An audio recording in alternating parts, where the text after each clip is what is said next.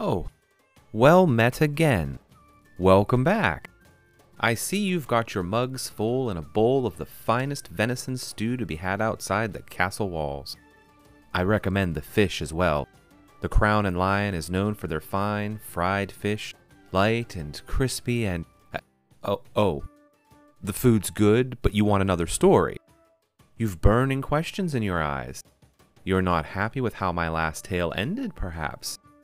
You wanted a tale about a sword, eh? And what you got was a story about an elven lord and a Spritan sorceress, and a forge and the greatest possible sacrifice. All right, very well. If you have a coin and half candlepiece or so, I'll tell you the next part of the story of Chularda and of Lord Ts'auh'choi Malananx. Settle in there, and thank ye kindly. Get comfortable, eat while it's hot, and bend to me your ear. Swords, my friends, even great swords of enormous power like Chularda, are just objects. They're just things. Stories, well, stories are driven by the people who live them. There's a great dwarven proverb.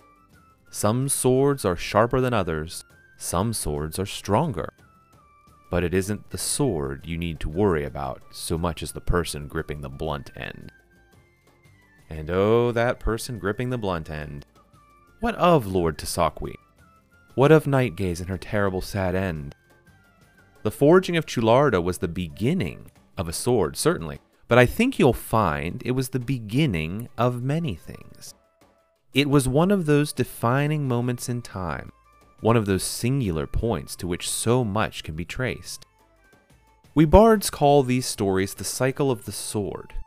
There are many stories in which our good queen's sword appears.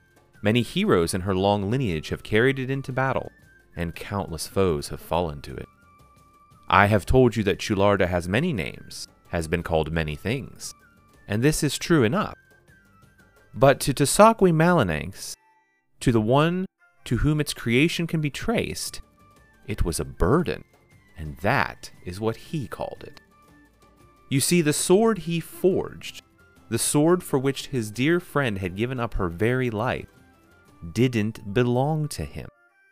Oh, I see your surprise. Desperately unfair, cruel even. But the sword Chularda was destined, ultimately, for a man named Isidore Duiratar, Isidore Bloodmoon. And Ts'auh'choi had no idea where to find such a personage. Yes, those wry truckles come to most at this point in the tale. I'd be pretty bitter too were I Lord Ts'auh'choi. But why? Why was such an awful sacrifice necessary? Alas, I am afraid that my answers will be forthcoming, but not immediate.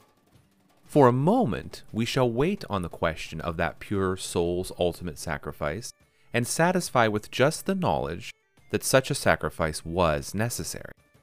I promise to address this, but consider as I go on that she and Ts'auh'choi had undergone all of that knowing that she was going to part with her life for a sword that was not intended for his hand, not knowing where or when its true owner, or perhaps partner would be the better word, would be found. In the interim to answering those questions that burn in your hearts, let me impart that Ts'auh'choi discovered another difficulty. Nightgaze didn't know how to be a sword. Ah, you begin to understand me. I see the comprehension in your eyes. Nightgaze not only gave her blood to quench the Argenteel, but her very essence became part of the fundamental structure of Chularda. The sword, as I mentioned earlier, is sometimes called the Daughter of Dreams, because in such a form Nightgaze Morning Moon became the daughter of the Angel of Morning's vision. But she still needed to learn, and in those early years learn she did, in the capable hands of Ts'auh'choi Malananx. The idea admittedly had not been strictly original to him. It had come to him one night as a vision, or as a dream perhaps, more than a year after the blade had been forged, and he'd returned home to Ayreman and his mate Sorlianne, and their 2 grown daughters. He'd been sleeping soundly for once, with Sorlianne at his back, when a presence had awoken him, and he'd found himself staring into the familiar azure gaze of his slain friend. To say that he was surprised would have been accurate, but Ts'auh'choi was far too curious as to her sudden appearance to feel any sort of alarm. Spirits are not terribly uncommon, as you travelers may know from experience, and this would certainly not be the first time the Elven Lord had treated with beings ephemeral. "You don't use me," Nightgaze told him quietly and without preamble. Her voice in the darkness was both soft and echoing, both heard and perceived. "You keep me wrapped in dark cloth and out of sight." This was true. Ts'auh'choi had left Condonal with the blade bound tightly up in the midnight-colored cloth that had once been the wrapping for the lump of raw starstone, and while it had never been beyond the reach of his hand, he'd to that point never unwrapped it, not even upon returning to Sorlianne. He acknowledged her point with a nod, but said nothing, and she went on. "I was made for the children of Iratar, but I am not yet complete and ready for their hands." Unbidden, Ts'auh'choi felt his ire rising. "Is this another cruelty of the Angel of Mourning?" he hissed, though he was fairly certain the angel was not capable of actual cruelty, not in the sense that you or I might understand it. "No," Nightgaze told him, smiling. Even in the darkness, he had no trouble seeing her reach out with softly luminous fingers and grasp the strands of his scarlet hair spilled across the pillow between them. "More the request of a friend.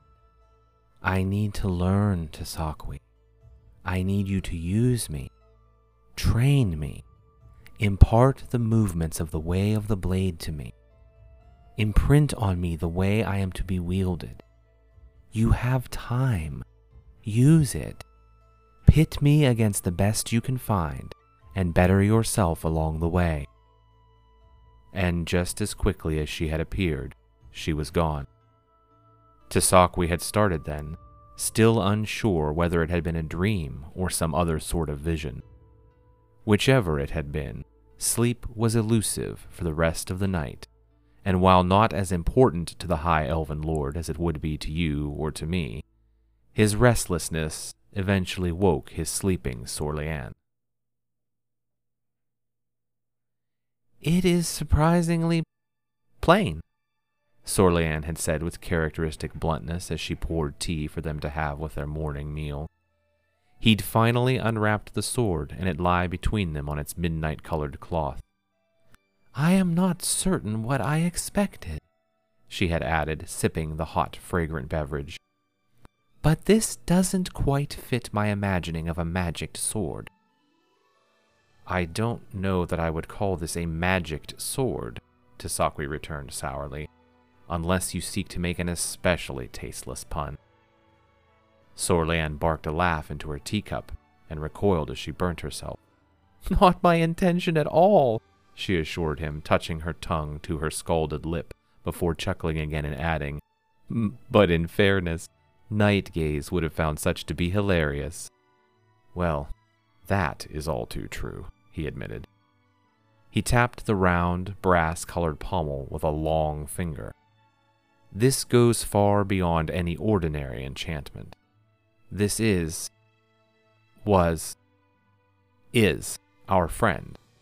Chularda, Quarkatar named it. The runes can be read as dwarvish, though they are not quite dwarven letters."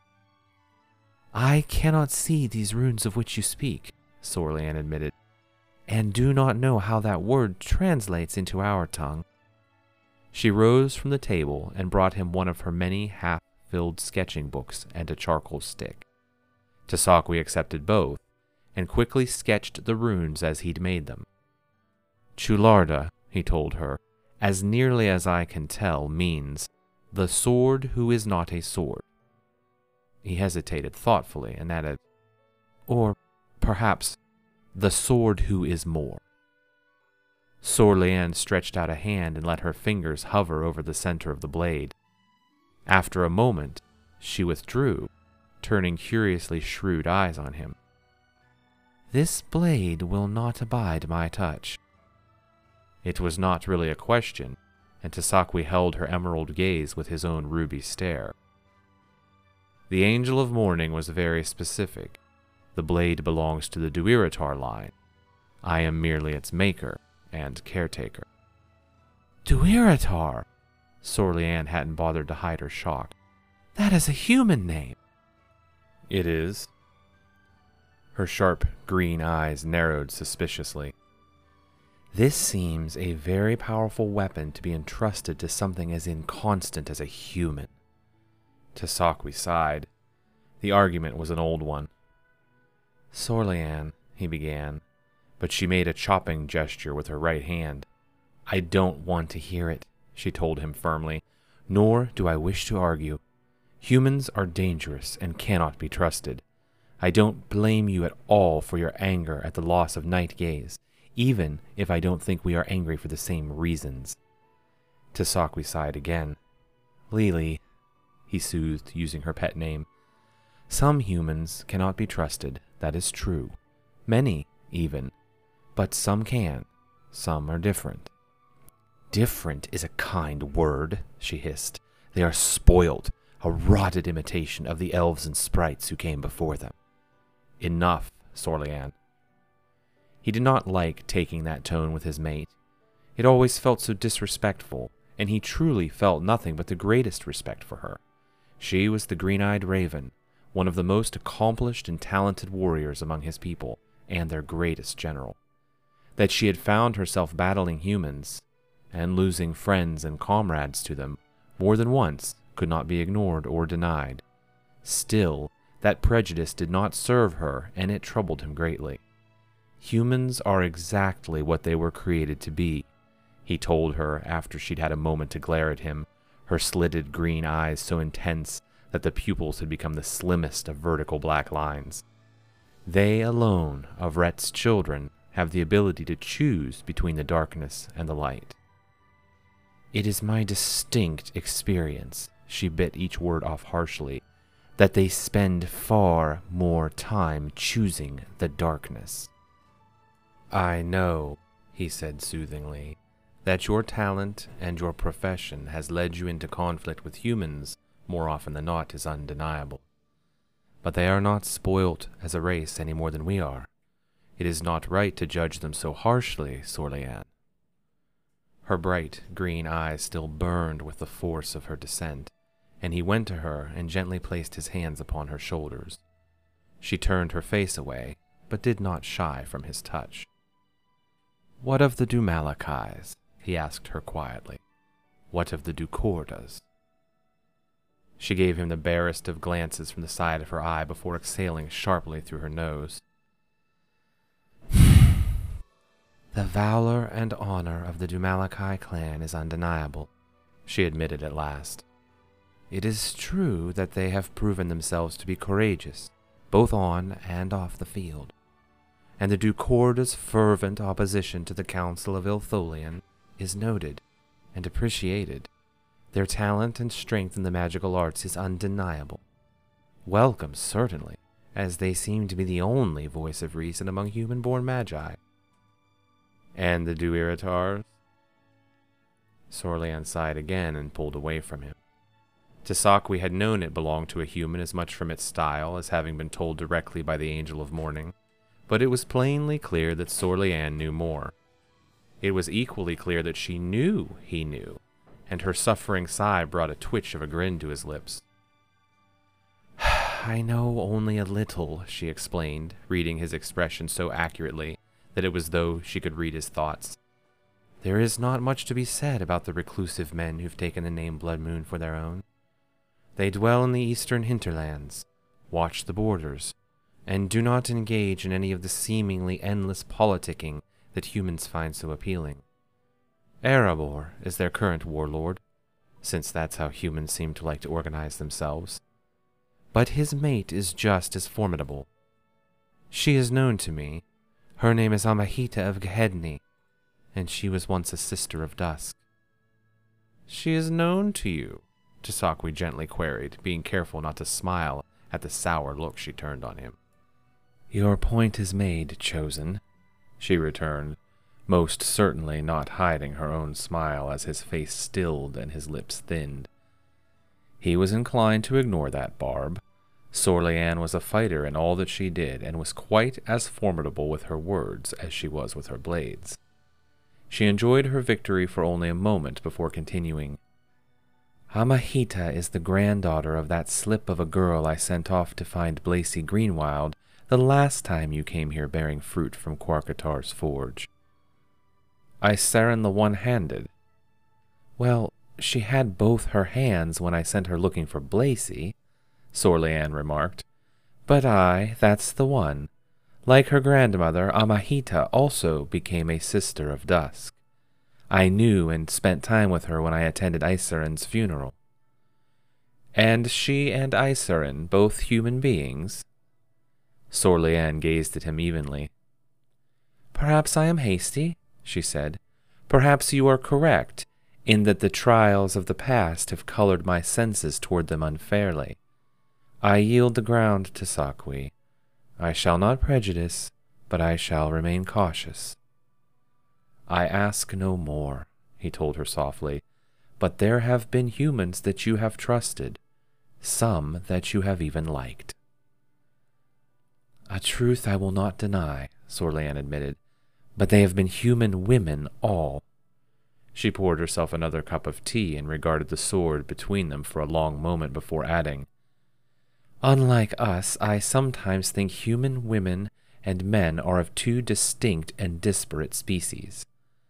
Ts'auh'choi laughed aloud. And in what way does that differ them from us, my beautiful enigma? She favored him with one of her mischievous and mysterious smiles, and said no more on that subject. Sipping her tea, she settled into a long and silent contemplation of the ordinary-looking broadsword between them. Thrice she reached out and almost touched the grip, the pommel, the blade, but each time she carefully withdrew her hand an instant before her skin made contact with any part of the weapon. At last her fingers found Ts'auh'choi's hand across the polished wooden surface of their table, and she took it in her grasp. "Tell me why," she queried quietly. "Why on earth did she ask you to take her life?"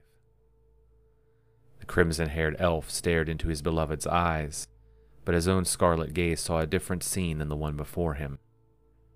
In the moments immediately after its quenching, he'd withdrawn it from the body of his slain friend and hurled it across the forge chamber.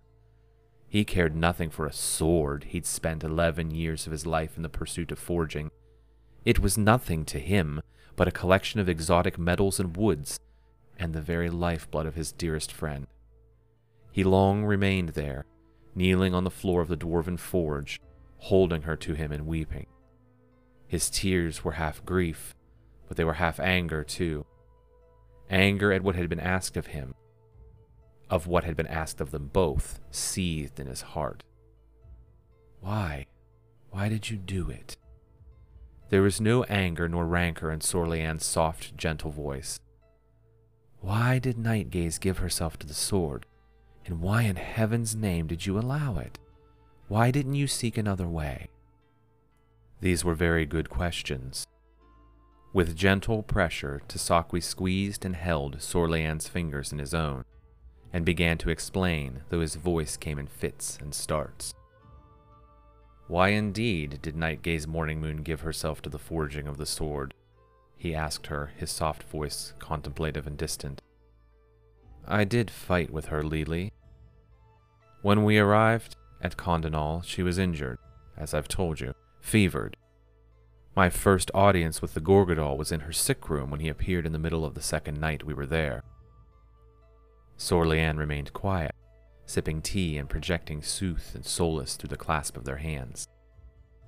She was awake, though, taking some tea and broth and bread. In spite of the wound and the subsequent infection and fever, Nightgaze never lost control of her faculties. She never experienced any sort of delirium. He paused and smiled wanly into Sorlianne's emerald gaze. Why do I tell you this? He asked rhetorically.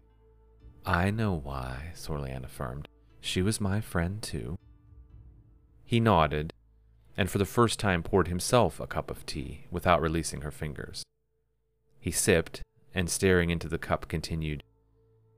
It was that night that Quarkatar explained to us what was required to complete the sword.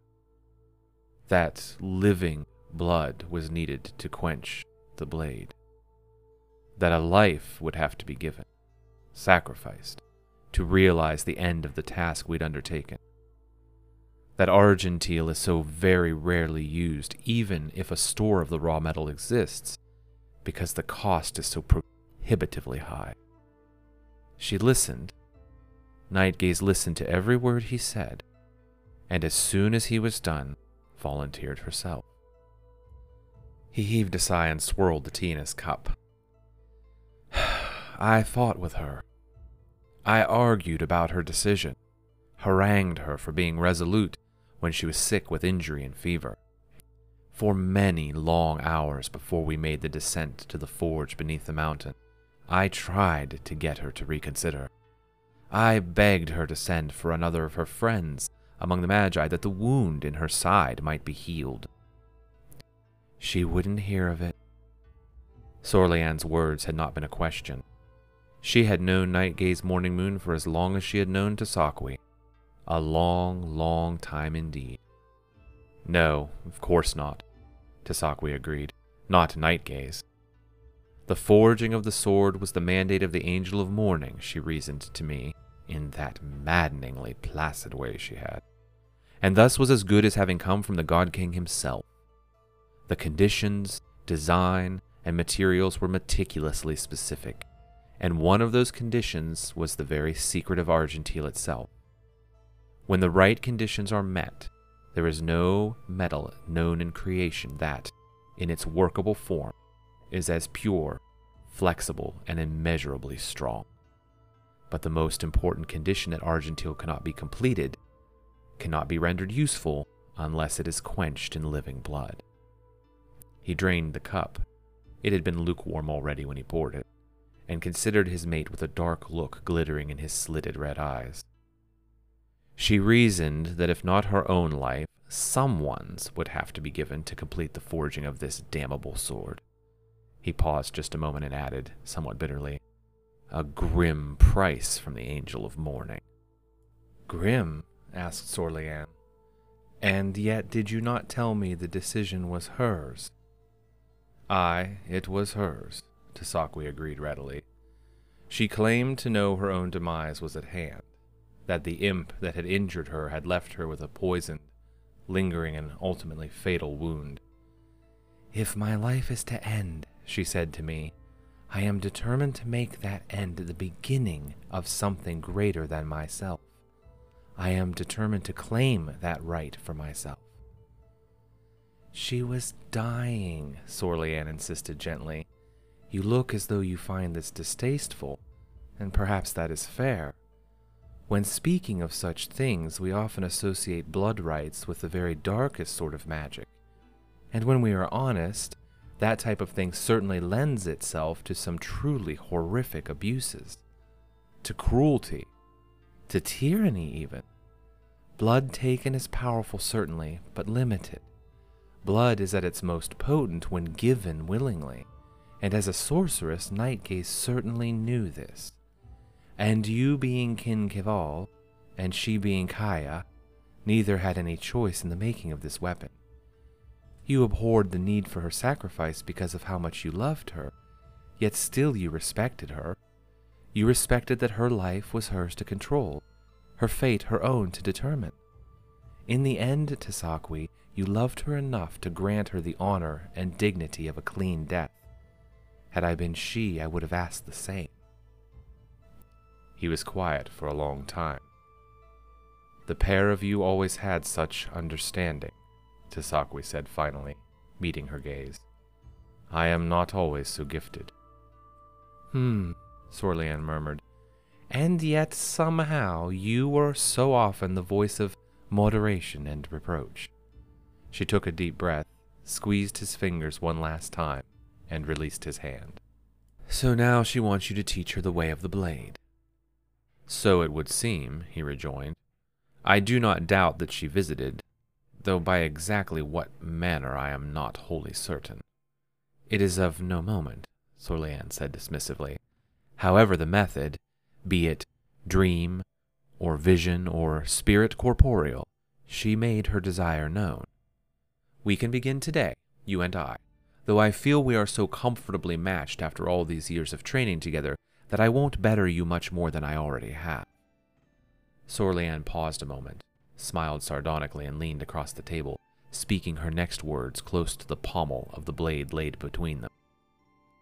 "I told you so," she said in an exaggerated whisper. Ts'auh'choi watched this with a look of mild bemusement and frank curiosity. Sorlianne, catching and accurately reading his look, laughed and said, straightening, "Don't you remember all those times I tried to get her to let me teach her a thing or two about how to wield a sword, or a spear, or anything?" Now it was his time to offer a quiet chuckle. "That you certainly did. And she'd always turn to me and suggest that I agree that her magic was surely enough for her." "And you always did," Sorlianne remarked coyly. "Didn't I just say you were somehow always the voice of mediation?" His laugh turned warmer. "Very well, General," he said. "We shall begin under your instruction." For the first time in her presence, he took up the blade by the hilt and held it in his hand. The weapon was perfectly balanced and lighter than he expected. Lighter than he remembered, though truthfully those memories were bleak and could hardly be trusted for their accuracy as they were so tainted by emotion. The sword seemed to weigh little more than a fine catal, the straight-bladed elven swords of which he was so much more familiar, and yet it was so much broader and designed to be wielded entirely with a single hand. "You should send for Blacy," Sorlianne remarked, watching him test the swing and balance of Chularda. "She's far more talented with the sword than I. I am certain that she could impart some new techniques." "I had thought of her," Ts'auh'choi murmured. "It would be good to see her again regardless, since she was the recipient of the first blade I made in Quarkatar Doomstrider's forge." "The Everblade will come," Sorlianne mused, using the woman's more common moniker. "Ask her to bring others she might know who could be of assistance in furthering this endeavor of yours, this teaching a sword how to be a sword." "Also a good idea." Ts'auh'choi returned the blade in his hand to its dark leather scabbard, but this time he buckled the belts about his waist and adjusted the position to suit his draw. The midnight blue cloth he folded neatly and tucked away in a drawer in the kitchen cabinet, and then took quill and ink and paper from the writing desk they shared. His missive was simple and took little time to craft. When it was done, dusted, and sealed with an admittedly messy clod of wax, he set it on the corner of the table and addressed Sorlianne, who had watched the process in comfortable silence. "I'll send it by Mage's Mail to Kithrin," he told her. "Jaka or Dinidria could provide that service, I think." "Either of them for certain," Sorlianne agreed, "but Jaka is bringing me some eggs and midicant later today, so I'll have him send it off." "Eggs and medicinal herbs," Ts'auh'choi teased. "Are you thinking of trying some new dish to upset my delicate constitution?" She laughed broadly and led him outside. When Sorlianne intimated they would begin a thing immediately, she meant within the candlepiece. "Your constitution, old elf, is about as delicate as your dwarven friend. Come now, I can tell that blade is unfamiliar in your hand. Let's go through the forms until you're comfortable with its balance and reach." The pair of them went some weeks like that, sparring and training for hours a day outside of their little house in the ancient elven city of Ayreman. Often, they drew a crowd. Curious elves and sprites who'd been drawn by the noise or by the swiftly spreading word that General Sorlianne Slyphwood and her enigmatic mate Ts'auh'choi Malananx were to be seen daily in their garden sparring at swords. Conjecture as to what this portended ran wild, and while some came to gawp and gasp with elated jubilance at the spectacle, others came and looked on with some unease. Regardless of rumor and hearsay, however, the pair persisted, and Ts'auh'choi quickly became accustomed to Chularda, and could wield it with all of his natural elegance and skill. On the morning of the day before midsummer, it was their turn to be surprised, however, when they came into their garden in the hour just after dawn and found a visitor awaiting them. She was sitting as still as stagnant water on top of their garden wall, hooded and cowled and dressed all in mottled gray and black. She was armed as well. A pair of swords hung inverted on her back in those strange locking scabbards favored by Spritan warriors. If not for the last bit of moon glow and their own innate ability to see in the dark, her silhouette might have gone unnoticed. Razor-eyed Sorlianne picked her out at once and laid a staying hand on Ts'auh'choi's arm at the very moment he too noticed the visitor. Her face was turned away from them, turned toward the west and the setting moons, though trees and distance obscured all sight in that direction. "Good morrow," Sorlianne ventured. "Have you lost your way?" The stranger turned toward them, showing dark, changeling eyes, the deep violet color of summer thunderclouds shot through with flecks of gold. It was but a scant part of her visible above the cowl, and those were set into a sliver of face the color of warm toffee. For a moment she silently regarded them, and they her, and Ts'auh'choi was gripped with the sense that the stranger was deciding how to introduce herself. At last she settled for reaching up slowly with gloved hands and lowering her hood. Her hair was the color of late autumn chestnuts, braided in a crown about her head and pulled back from her oval-shaped face. The cowl she pulled down a moment later, revealing a countenance that could have passed for human, except for the uncommonly delicate features. "No," she said at last, in a voice both pleasant and hearty. "No, I have not lost my way." She alighted from the wall, as silently as down falling on snow, and sketched a brief bow. "You sent for the Everblade, but she cannot attend you by the by. I have come in her stead." "You are of the Order of Dusk?" Sorlianne asked. "Blacy Greenwild is known to you?" The woman's lips quirked in the brief ghost of a smile, and she inclined her head politely to the elfess. "Yes, I would venture that the Everblade is known to me," she affirmed. "And known to me also is the blood to whom yon blade belongs." She gestured toward Ts'auh'choi with a slight wave of her fingers. "It would be the greatest of all honors to introduce her to her sisters." Here she indicated her own weapons by lightly touching the hilt above her left hip. As Ts'auh'choi had intimated to Blacy in his letter that he was encouraging her to send or bring any others whom she thought might make worthy opponents, he saw no reason to refuse the stranger. "I welcome your offer," he returned, giving a slight bow in return. "How are you called?"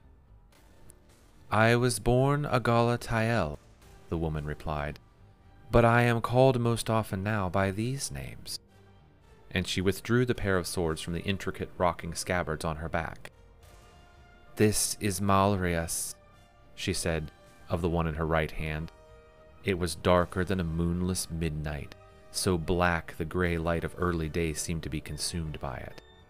"And this, Lalios."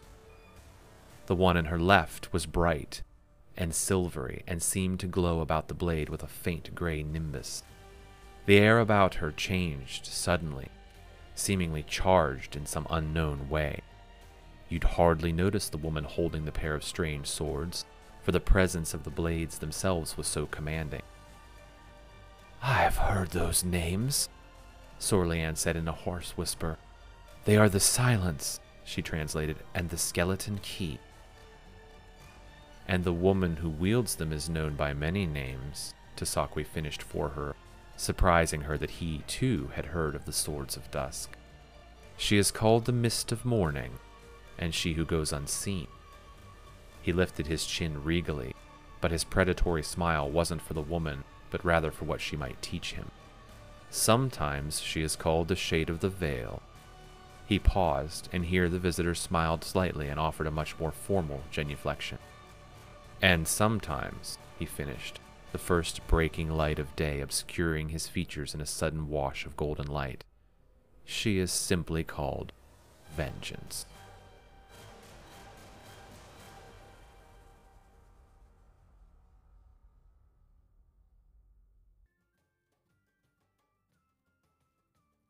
"Oh dear, more swords, and another person gripping the blunt ends, eh?" You seem to be thirsty now to know more about this stranger who's come upon Ts'auh'choi and Sorlianne in their garden. Who is a Galatael, and why has she come in place of their friend Blacy Greenwild? What is the Order of Dusk? Why does the woman have so many names, and what do they mean? My, so many questions. And they shall have answers, I promise you. You have a thirst that can be quenched with another tale. And old Orion, well, I have a thirst that requires another ale. Tarry not long away, my friends, for I have a feeling that both can be attended to forthright. For now, though, I beg your leave. Go on now with you, and may you return wealthier than when you left. Peace and good health, my friends. Until next time. For your attention to this story, my friends, I thank you. Tales from the Crown and Lion is a fantasy storyteller podcast. Orion Rawl, the storyteller, is read by the author, Gabriel M. Cole. Musical intros and backgrounds are produced by Fesliyan Studios and are used here under license. You can visit them at fesliyanstudios.com. This is a work of fiction, and all characters are the sole creation of the author. Any resemblance to persons living or dead or otherwise is purely coincidental. If you enjoyed tonight's story, please let me know. You can drop a mage mail to storyteller@crownandlionpodcast.com, send a brief whisper of a message to @OrionRawl on Twitter, or follow Orion Rawl on Instagram. That's ORRIENRAAL. If you'd like more information about upcoming episodes, or to see some of the more unfamiliar words or place names are spelled, feel free to visit the Crown and Lion yourself at www.crownandlionpodcast.com.